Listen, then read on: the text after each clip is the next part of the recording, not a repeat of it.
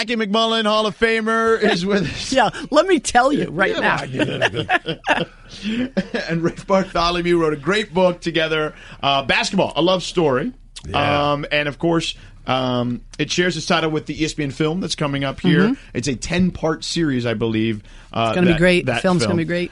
We were just joking that Woj was in here, dropping Woj bombs, and Michael's like, how do you get your sources? Yeah, how does this work? I mean, Jackie. So, Michael... What? I was around when you played. Yeah. I was a very young reporter, and I do recall you whispering a thing or two in my ear in the day. Michael! I knew it. Players Just are the saying. ones who leak all the information. Just saying. Players and agents, huh? And a few general managers. And a GM that wants good pub. I mean, there's plenty of places to go. Right. Plenty of You places were to the go. leak, Michael. She just discovered. No. You know what? I was joking with Isaiah Thomas about this. Not the one with the two A's. The one, Zeke. Isaiah, the real Isaiah at the Hall of Fame. I saw him a couple weekends ago, and we were laughing about, like, I used to go into their locker room, and Bill Laimbeer would be like, bleep you, get out. And then he'd leave, and he'd go, all right, what's going on? Yeah. And it was like, Laimbeer and Isaiah were two of my best sources, and they were Detroit, and I was covering Boston. Right. And no one ever suspected. It was the greatest thing ever. That's hilarious. That's awesome. So I want to get into this, what you guys are collaborating on here with Dan Flores, obviously, who produced the film. Real quick on the stuff that's going on in the news, the Jimmy Butler stuff. Like, how surprised were you guys about all of this happening now, right on the eve, and the teams, all that stuff? Like, what level of surprise there for you guys? Well, I mean, as a native New Yorker and a little bit of a Knicks fan, I'm surprised that these guys think that they can defeat all of the bad karma in New York. I'm also willing to dream a little bit about it if it actually comes together for the Knicks. Yeah. See, I think I'm like Jimmy Butler. What is he doing? Okay, what is he doing? Like Tibbs gave him all his faith, all his, and I get Tibbs works players too hard. Work through that. This is the second team that Jimmy Butler's busting his way out of. And don't you find it interesting that the three teams he chooses as destinations, well, first of all, they're not good teams. The only thing they have in common, we all know what it is. It's max cap space. What does that say about Jimmy Butler? Now, if Jimmy Butler comes out and says, look, man, I just want my payday, amen, brother. You're the first honest NBA guy I've been around when it comes to money. Okay? And that's fine. Yeah. That's fine. But the timing of this is weird. If I'm Tibbs, I'm going to hang on to him for a little while. Also, the one thing I'm so happy about, no lie, is that the Nets are on this list because I'm telling you what, Kenny Atkinson. Such a good coach. Is such a good coach. Yeah. And Sean Marks is an excellent GM. And I'm glad for them that they're in a conversation. That just takes you it gives you an idea of how far they've come. As a Bostonian, someone's always around the Celtics, aren't you a little concerned that Kyrie and Jimmy might end up in New York next year and you might lose Kyrie? So everyone asked me that, Michael, and so I just asked Kyrie and the people around him, and they tell me they have never had a conversation with Jimmy Butler about this. Now, whether that's true or not, you guys, I'll leave that for you to decide. I think Kyrie Irving is perfectly happy in Boston. The way things are going, he is the man there, undisputed. No one is disputing that. The fans love him. They were chanting MVP when he wasn't hurt. Like, it's everything you would want. You have you have very stable ownership, a really clever GM, and a coach that he used to talk about to me when he was with Cleveland, how much he loved. So I think everything's in place here. Here's the question that might be more pertinent, Michael. What if that knee starts to act up again? If you're the Celtics, are you going to hand him a max multi-year paycheck if you think that knee is a little suspect? I don't think it is, based on what I know. But that's the scenario that would interest me more. Something to take into consideration. I was thinking about what you said about Butler. Maybe the only flip side of that is maybe he doesn't buy into the young guys there. Clearly, they're not meshing. Well, clearly he doesn't. Maybe he doesn't buy into the front office and just the ownership, whatever, in the team. And he's thinking, okay, for 5 years, yes, I may have to take a loss if I were to go to one of those teams, but somebody else is going to come. And so he's thinking he's going to do a little bit in the sense of what LeBron did. Sure. And go but to he's a not team. LeBron. But I agree with you, year. except for that he's not LeBron. You're right. He may want to be, but right. Yeah, he's and like, so who? So like, I really think Jimmy Butler's a great player. Let me say that. I mean, look at the numbers with him on the floor versus off the floor in Minnesota. The defensive number, they fall apart when he's not there. He's always a guy that talks about toughness and come to war with me, and this just doesn't strike me as that guy. Does that make so? How good is Jimmy Butler? Is he so good that people are dying to play with him? Not really. So that's a problem. Yeah. Hall of Famer Jackie MacMullan and Rafe Bartholomew is here, who are responsible for this great new book that's coming out and a film that's going to be produced here soon. Basketball, a love story. Oh, I like that. Go ahead, Rafe. Ask him. Ask your question. Just before you continue. One of the big things in the book and the film is every interview that was conducted start with whatever player or exec or coach that we were speaking to, asking them, how did you fall in love with the game of basketball? So how did you fall in love? What was your first love in basketball? Oh my goodness. How did I fall in love with basketball? Well, I always loved sports growing up in the Bahamas and the islands. Mm-hmm.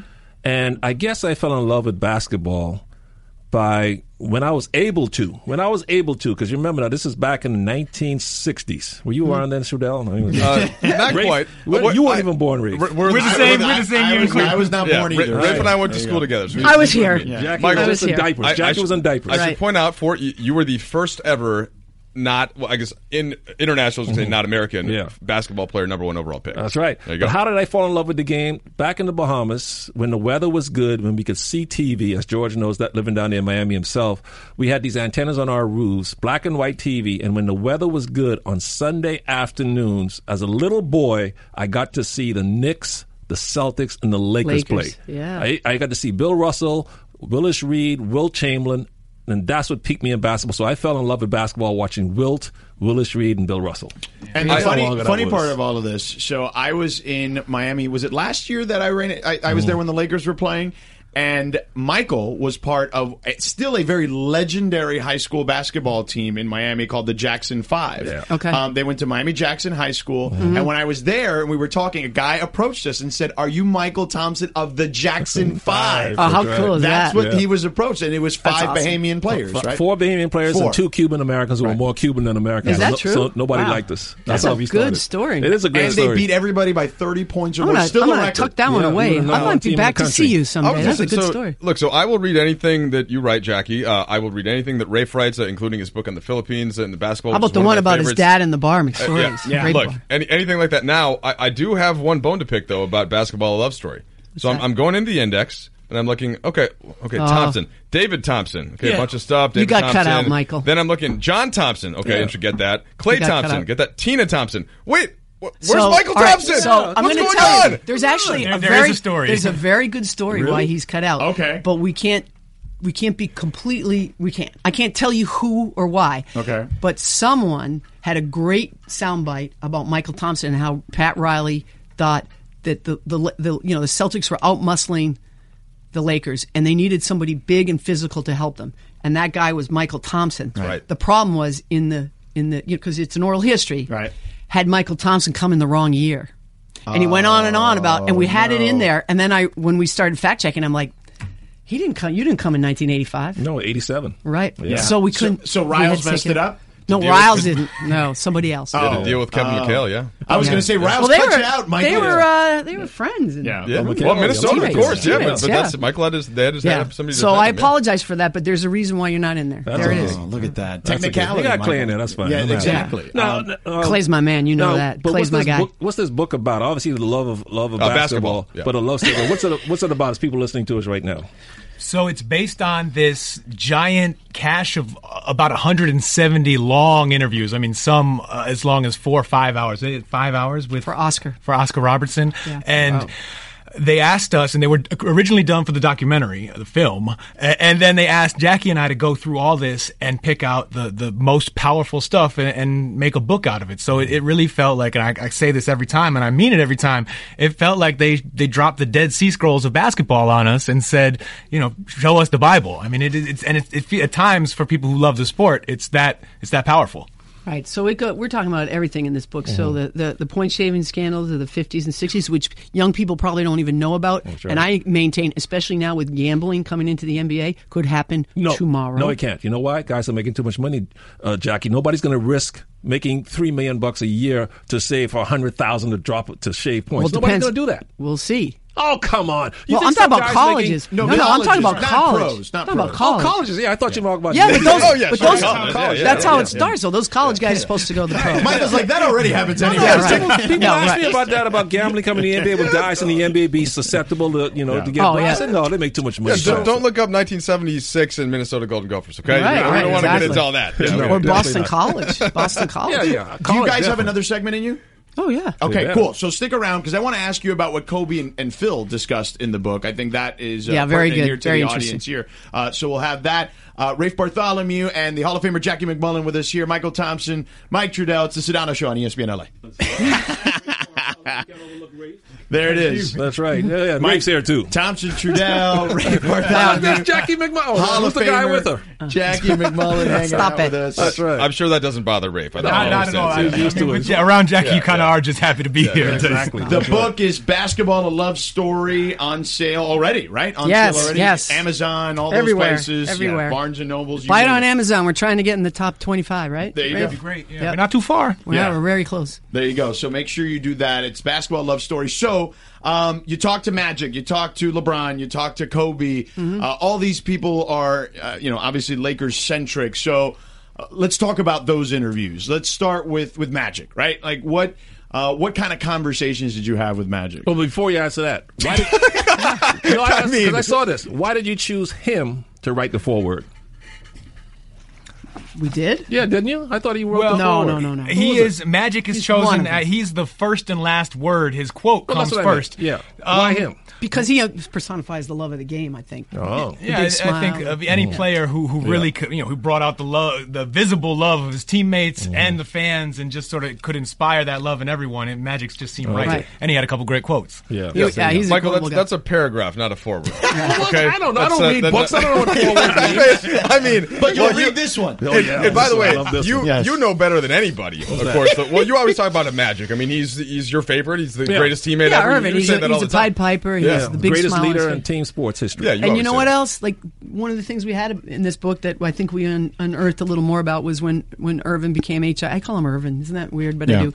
Became HIV positive, and we, if you remember in the time, he put on a good face every single day. He was smiling, shooting baskets, all that. You find out now in the book that David Stern and all the head honchos from the NBA are up in their ivory tower thinking, "What are we going to do? Because this player's going to die." Yeah, we all He's thought gonna that. die. of course. Right, Yeah. right. Gary And Vee, Irvin, yeah, of course, yeah. Irvin's taking 15 pills a day, throwing up every other hour, and then going out and putting a smile on for the public. Right. And some of the back channel stuff about owners and how they wanted to push back on Irvin being allowed back into their league. I thought that was all very interesting. Yeah, it is. So for a book like this, everybody that's going to be mentioned it has to have this certain level of charisma and hard work and intelligence, all that. How many people match what Magic has? That special when he walks by you or just comes up to you, there's just something obviously very An special. aura, yeah. How many people can actually match that you've spoken to in this business? Wow. So Michael's aura was different. Michael's aura was like, I'm going to kill you, but I'm still going to touch you. Right. Yeah. Like, I'm going to kill you, but I'm still going to say hello to you. So his aura to me was very, very, very powerful. Dr. J didn't have the personality that Irvin had, but he was a player that players just and you know who else who's in here? Iverson. Right. Players Oh, of love that him. generation swear by Iverson. Now he was a thorn in all of our sides. Right. He was very difficult to cover, and we do have some good Iverson stuff in here. Rafe, you and I are born the same year, but Iverson was, for a fan too, like he was when I was a kid, that was one of the guys, right? There was something, there was a magnetism about him, and whether you're from Manhattan, I'm from the suburbs in Minnesota, and there really was something about AI. Oh, without a doubt. I mean, just seeing the way he played, his crossover. I mean, those Georgetown teams, and even I think back. I spent a lot of time studying and writing about basketball in the Philippines. You go around that country, people are still to this day watching YouTube clips of Allen Iverson. Right. You'll find kids who aren't old enough to have seen him play live who will tell you their favorite basketball player is Allen Iverson. That's just how widespread his appeal was. Well, he crossed over Jordan. He did. He did cross over Jordan. And Rafe yeah. and Jackie, you guys talked to everybody, all the legends, but yet no Michael Jordan. What happened to Jordan? How come you couldn't get him to sit down with you? Well, Jordan's people were really great, and this was something that Dan negotiated, and he does have his own documentary coming out. Oh, that's right. There is another ESPN 30 for 30. There was no disrespect there. I think at one point there was talk about trying to get Obama to interview Jordan. So we're not really privy to all that. Right. That would have been an interesting interview, huh? Wouldn't it have been Yeah, something? man. So, but we have so much Jordan in here, a lot of Jordan in here, and from everybody else around him, Right. Pippen, Phil, The competitors, obviously. Yeah. and Bobby all the Knight, Nike right? stuff. Yeah. Bob Knight, some great stories about that. Obviously, you talked to some legendary players, and that their journey through. Oh, be quiet, George. Trudell's just laughing that you're just steamrolling everybody. I wanted to ask Jackie this because she talked to all the legendary players from way back in the 50s and 60s and 70s when they had to go through a lot of stuff compared to what kids have to go through today, which is nothing. Nothing. Do any of these legends harbor any like lingering bitterness from what they had to go through? Yes. And Oscar's at the top of that list, but I don't blame him. So Oscar Robertson, and maybe everybody knows this story, but his high school team won the state championship, in Indiana, right? So the year before, the team that won was an all-white team. And they took them all around this rotary circle, and then they went to the center of the town on the fire engine. Everybody got off the fire engine, all the families came, everybody celebrated. So now this black team wins, and they go around the circle, and then they go 8 miles out of town, because they're worried about all those blacks congregating and celebrating. And, you can laugh, but if you're one of those kids on that fire engine, that's pretty crummy. Oh, yeah. And, Oscar carries a lot of that. I mean, there's a story about Wayne Embry getting ready to play the Celtics when he's with the Celtics in Philadelphia. They're playing Philadelphia, and he's backing up Russell, and he's sitting there meditating, getting ready for the game. Seconds before the game, he's just about to get up. He's sitting on the bench, and a Philly fan throws a banana in his lap and says, "Have a good game, you ape." Wow. And John Thompson tells a story in the book about Clarence Big House Gaines, the former coach of Winston-Salem State, Earl Monroe's coach in college. Right. And on the day that Gaines was inducted to the Basketball Hall of Fame, John Thompson was there to introduce him, and Gaines showed the ring, the Hall of Fame ring, and it said Smokey Gaines. It's like they still don't even know my name. Wow. Wrong name. Yeah. Jeez. And so many stories like that. Yeah.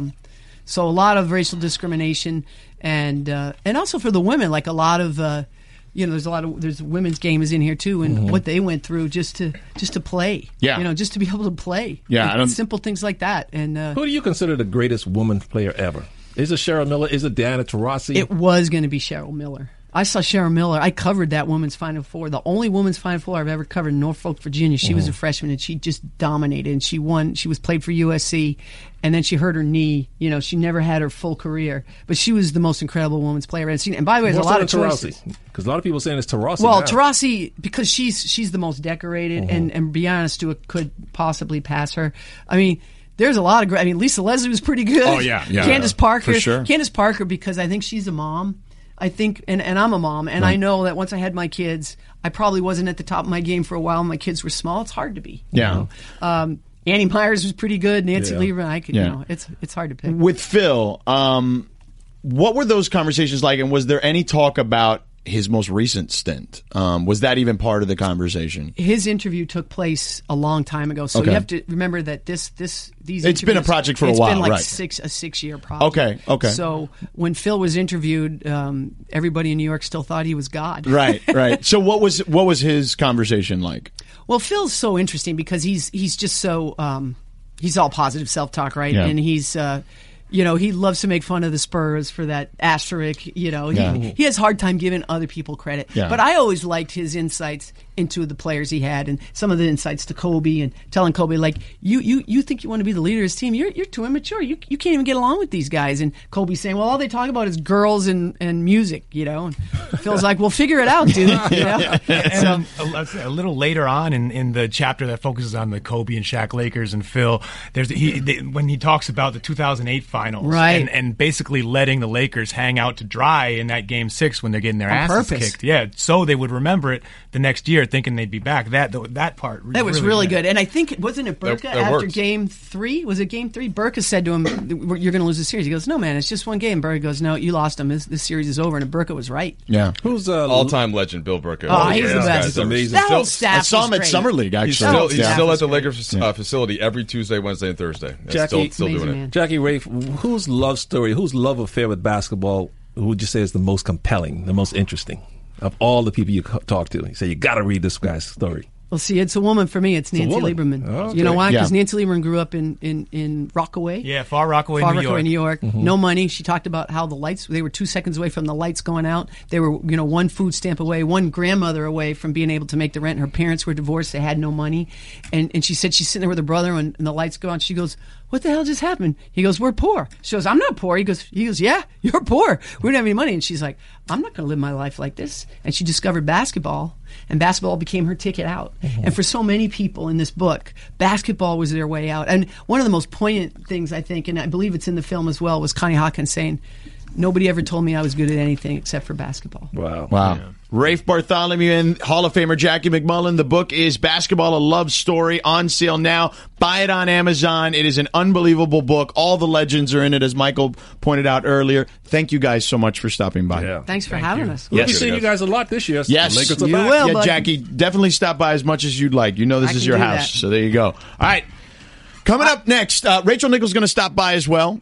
She had a big interview today with Mark Cuban. We want to talk to her about that and kind of get her thoughts. Can I just say one thing? Yes. If you want to know how to be a television journalist, everybody sit down and watch what Rachel Nichols did with Mark Cuban today. Yeah. It was spectacular. Yeah.